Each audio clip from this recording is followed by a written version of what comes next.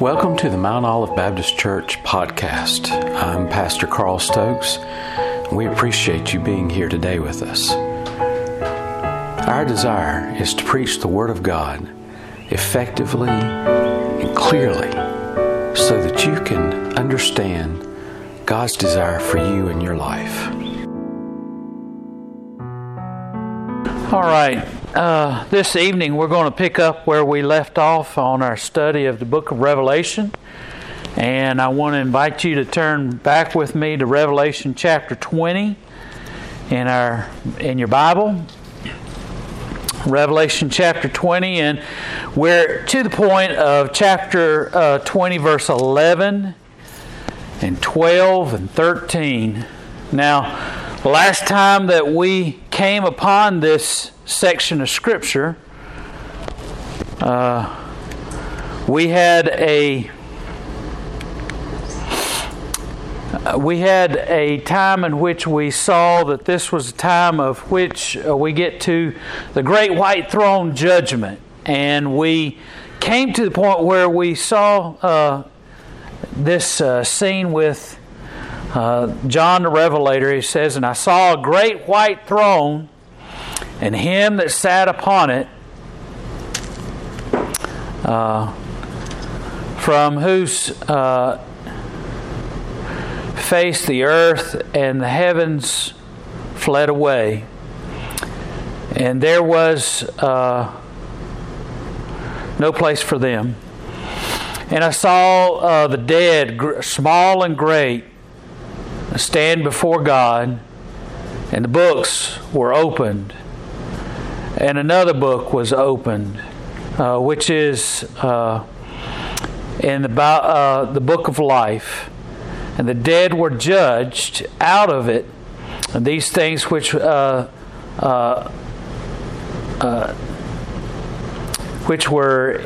there in the books according to their works."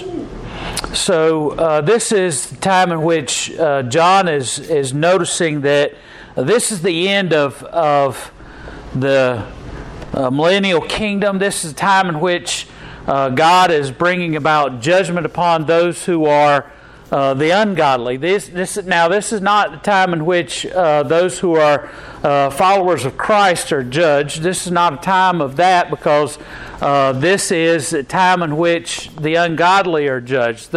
Those who are without Christ are judged. It is a time of just judgment.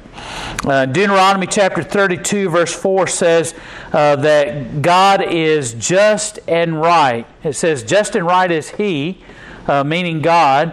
And in Job chapter 37 verse 32 through 23, Job 37, 23 to 24, it says, the Almighty, we cannot find Him out. He is exalted in power, and He will not do violence to justice. So this is a time in which God is bringing about His judgment, and this is the time in which God is declaring His just judgment upon those who are unrighteous.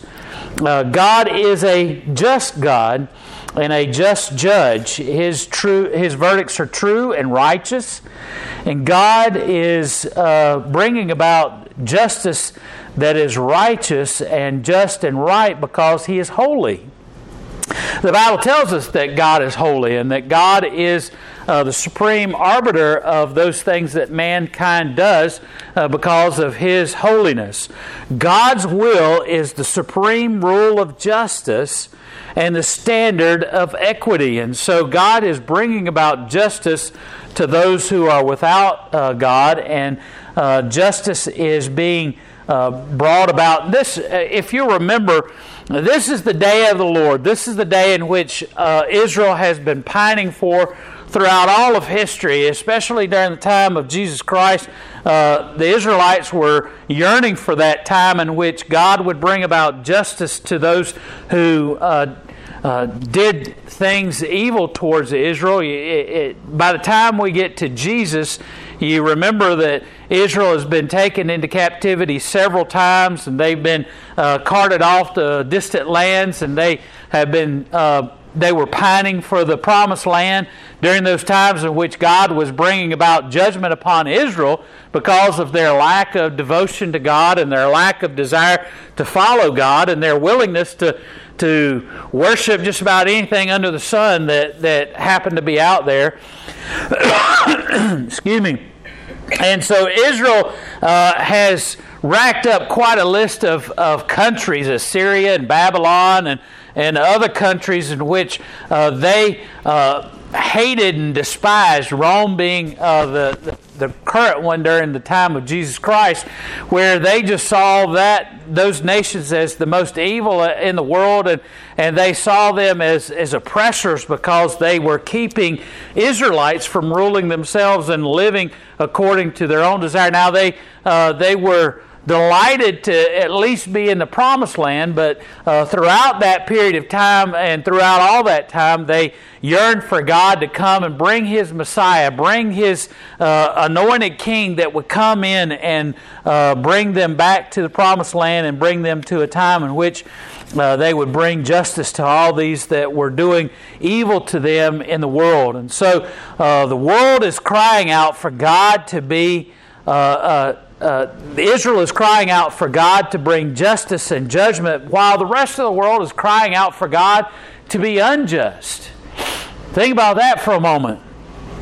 The world is crying out for God to simply say, people are people, they're going to do bad things, and we're just, the world says God, for God to be a truly loving God, He's just going to accept everyone, no matter how much evil and no matter how much wrong they've done. And majority of the world, when you talk to them about their relationship to God and their relationship to salvation, they usually say, well, I'm not that bad of a person, is usually what they say. They'll say something like, I know I'm not perfect, but I'm not as bad as some, and their qualifier is well, I haven't gone out and murdered somebody. I haven't gone out and robbed a bank. I don't steal from the local Walmart, or I don't slap my children around or abuse my wife. So evidently that means they're good enough for them to go to heaven. And a lot of times people will say, if you judge me according to the rest of everybody else, I'm a pretty good person, is what they'll usually say when you ask them if they feel like they're going to go to heaven. Well, God will, I'm not that bad of a person. I do okay. I give a little bit to charity, and I do a little bit of this and a little bit of that. And for the most part, what they're saying is that they do not want God to be just. They do not want God to give us the punishment that we deserve. They do not want God to look upon us and to give us what we rightly deserve. They want God to look the other way and to leave them alone. The world is saying, God, do not be just, but God is going to be just. This is the final act of God giving sinful man what we deserve, what sinful humanity deserves, and what they have chosen.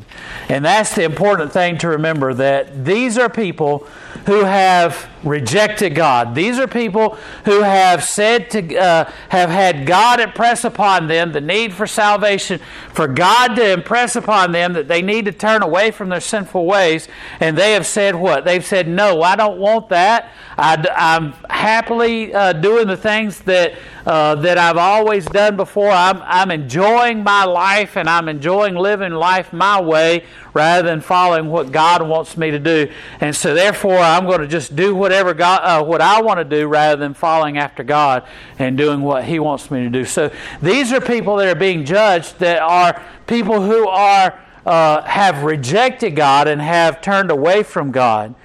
And the Bible calls the great white throne judgment is the resurrection to everlasting contempt. That's what Daniel called it in the book of Daniel. This is the resurrection of damnation, and that's what Jesus called it. This is a time in which those who have rejected God come before Him, And so let's look at the scene once again. This is the first point. We're looking at 4 different things. We're going to look first at the scene. And the scene is found in beginning in verse 12. And he says, I saw the dead, great and small, standing before God, and the books were open, and another book was open, and that was the book of life. And so what we have is, for the last time, humanity is standing before God. God, in the form of Jesus Christ, is the judge. And we talked about last time where God is sitting on the throne, on His throne, and He is bringing about judgment.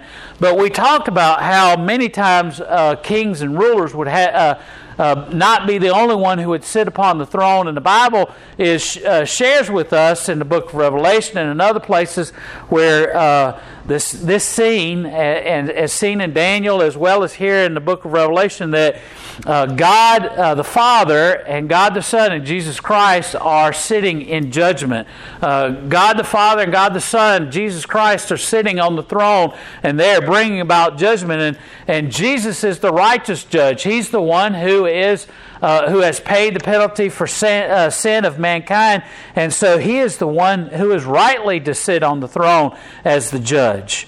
And Jesus talks about this in His earthly ministry, while throughout the Gospels as well.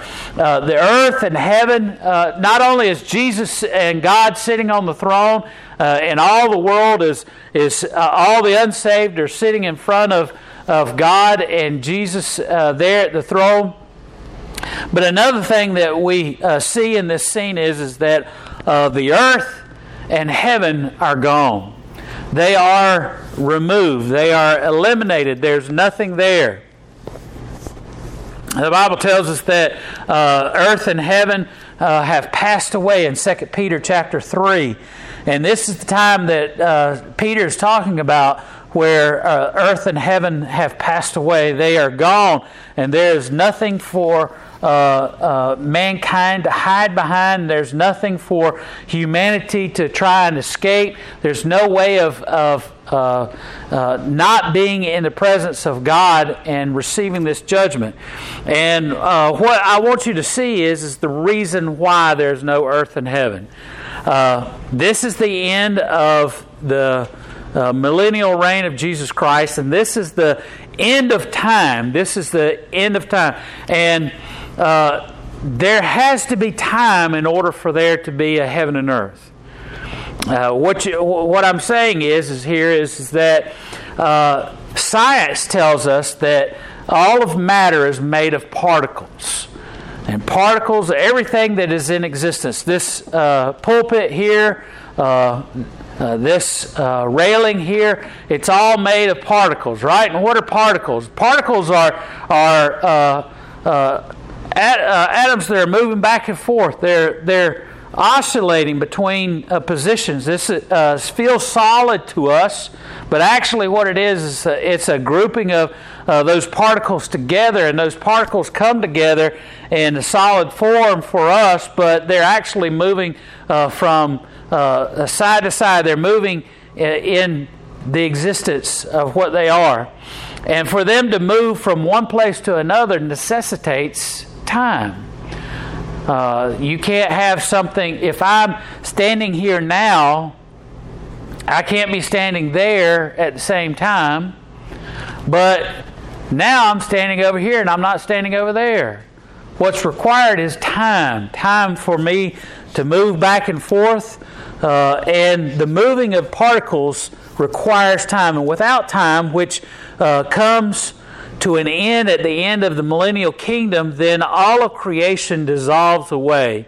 Without time, there's no moving particles, and all the ungodly are drawn out of all of creation, everything that is. So the Bible tells us that the sea gives up all the dead, and the earth gives up, the graves give up all the dead in Christ, all those who are dead. And so this is a resurrection not of godly people, not of the people of God, but a resurrection of the ungodly.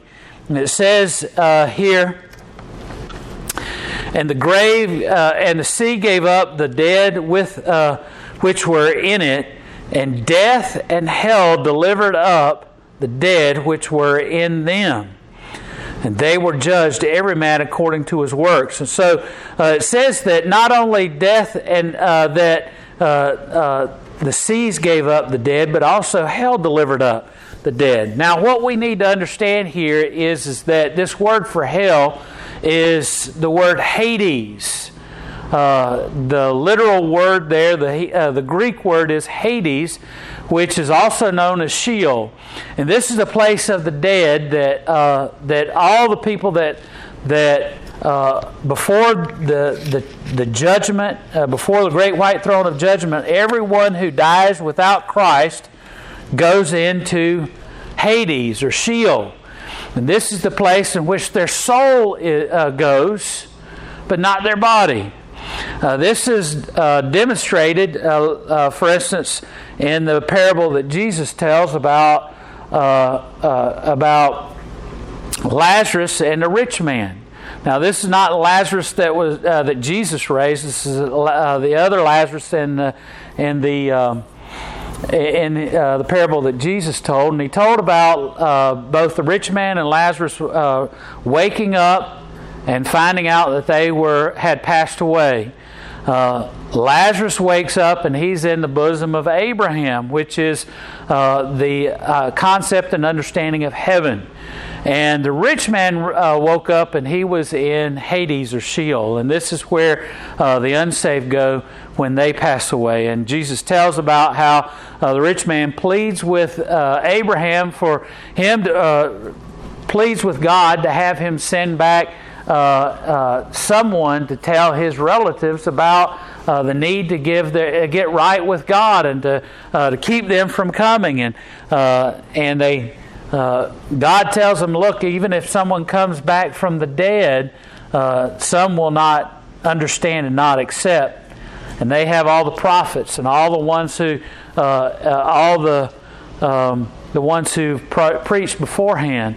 And so what we need to realize is that Hades, which is the literal word for hell here, is the place where the souls go. But when they stand before the great white throne here, their bodies are resurrected from the sea, from all the earth, and from everything, and they're reunited with their bodies to stand before the great white throne of judgment. So this is the scene. This is what we have seen, and this is what is happening. Now the standard, the absolute standard, they will be judged by their deeds, as seen in verse 13. The great and small stand before the great white throne, and every man is judged according to their works.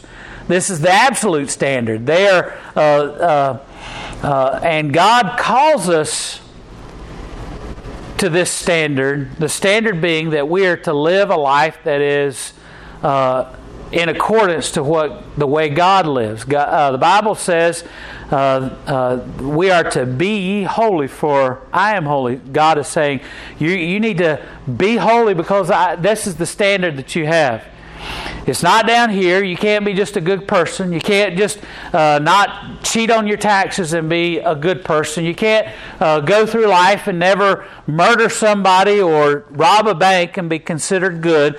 You are to live a certain standard. Be perfect. It says in Matthew 5 verse 48. 1 Peter 1, 15 and 16 says, be holy. Galatians chapter 3 calls for all of us to be holy because of all that is written in the law. We're to follow all that is written in the law. So we're to live a holy life, a life without sin. You say, well, that's not possible. We can't do that. Exactly. That's the whole point. We're to understand that we can't live a holy life. We can't live a perfect life, and that's why we need a Savior. That's why we need Jesus Christ in our life. But we see that believers here are not judged here because our sins have been covered by the blood of Jesus Christ. Luke chapter 8, verse 17 says that when the unsaved, those who are without Christ, come before this great white throne, that nothing is hidden from God. Romans chapter 2 verse 16 says that our thoughts and words are even judged by God. So we have the standard of being perfect. You might say, well, what about those who just simply don't know, that have no understanding of God and have never sat in a church and heard a gospel message being given? Romans chapter 1 and Romans chapter 2 verse 14 and 15 says that no one is without excuse, that everyone is aware of God, and even the stars in heaven and all of nature proclaim God's presence and proclaim God's desire for mankind. John chapter 1 verse 9 says that all of mankind has a knowledge of God. And so we have a decree of judgment that we have brought before us, and we see that throughout Scripture there are many times in which we see time and again in which mankind is given an understanding of what is expected. Hebrews chapter 10 says that mankind rejects the gospel and rejects the message of God. Romans chapter 2 verse 5 says that mankind has a stubborn heart and rejects.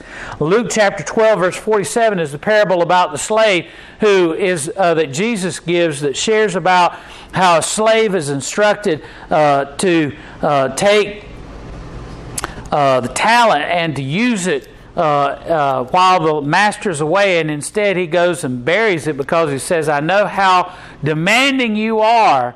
And when the master comes back, all he has is the same talent to show for it, rather than those who use their talents to bring a gain. And so that parable is talking about how we know the expectations of God. And Mark chapter 12 verse 38 talks about bewaring the scribes who walk around in their long robes and their tassels that reach to the ground, acting religious but and praying in public, and not being righteous and not living according to God's desire. We have many examples of warnings of living of living our life according to God's desire and doing what God calls for us to do in our life. And so this is the standard that God calls us to. He calls us to be perfect, to live our life according to His desire. Then we have the book of life. It says verse 13, it says, not only were they judged according to works, and the sea gave up the dead which were in it, and death and hell delivered up the dead which were in them, and they were judged every man according to their works. And those things that were, the books that were open, were an account of all of their works, of all the things that we, those who are unsaved, are judged by. They're judged by the fact that that God has an account of everything, every word that mankind says, everything that you say. That's why it's important not only to avoid having a bad witness or testimony by saying, off-color jokes and things that are not very nice things to say. But you have to remember that all the things that we say and do is before God, and He sees all the things that we do, all the things that mankind does, and all the words that man says. God has an account of. And in this passage of Scripture, it says that we are that God opens those books and He judges those who are there. But another book that is opened up, it says, is the book of life. Now, during the time of the time in which John writes this, in ancient times, not only were criminals written down and all their crimes written down in a log book like we have today.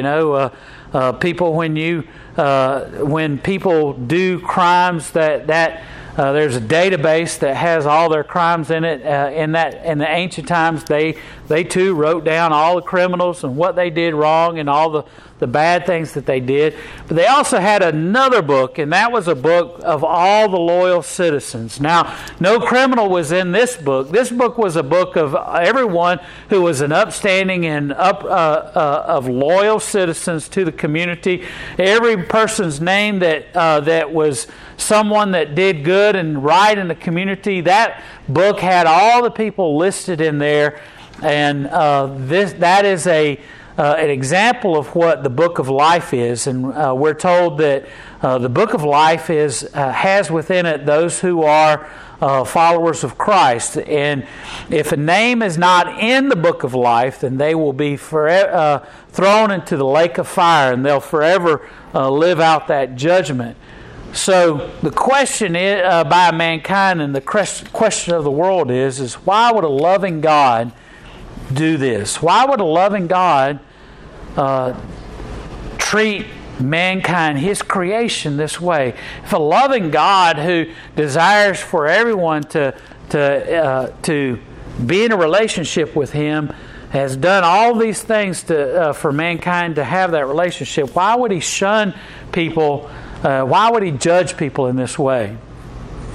What we need to understand is that God has given mankind throughout all of history opportunities to see His love, opportunities to accept the love of Jesus Christ.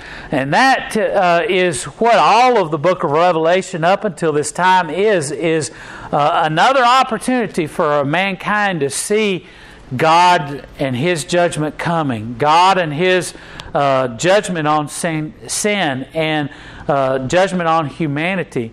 God gives us time and time again those who proclaim the message of Christ, those who share the love of God, those who profess the sacrifice that Jesus Christ gave. And so we have to remember that those who are cast into the lake of fire, those who are judged and are not in the book of life, are those who rejected God. Those who did, look, it's not the decision of God that has cast them into hell. It is their decision not to accept a relationship with God, not to accept His love, not to accept the gift of salvation. Every person throughout the world that does not have Jesus Christ as their Lord and Savior has basically shook their fist in the face of God and said, we don't want God. We don't want to follow His direction. We don't want Him to be the Lord of our life. And this is the judgment that comes to those who reject God, who reject His love, reject His sacrifice of Jesus Christ on the cross of Calvary. And it emphasizes to us the importance of sharing the love of God with others. All of this points to the need for us to be urgently sharing the love of God, urgently sharing the reality of what is coming for mankind. Every moment that we live is one tick closer to the judgment of God. Every moment that we live is one more moment closer that mankind comes to the great white throne judgment. Every moment is a moment that the world loses to give their heart and life to Christ. And we need to be so involved in sharing the love of God. We need to do all that we can to profess God's love to the world so that they'll understand the gift that they have, the free gift of Jesus Christ. And we need to be actively involved in sharing that with others, and sharing that with people in our community, sharing it with our family, sharing it with those that we love, sharing it with those that we work with, sharing God's love with those that we come in contact. Every moment, every day, telling the message of Jesus Christ. Every moment of our life is a gift from God to share His love with others. And we need to be actively doing that so that we can bring the world to understand Jesus Christ is there for them, that loves them and desires for them to know His love. Let's pray. Dear gracious Father, Lord, we pray that You would help us to be so involved in sharing the love of Christ and sharing Your message to to a lost and dying world. Lord, help us not to grow complacent. Help us not to have apathy. Help us, Lord, instead to have a desire, a fervor to share your love and to share the message of your salvation. In Jesus' name we pray. Amen.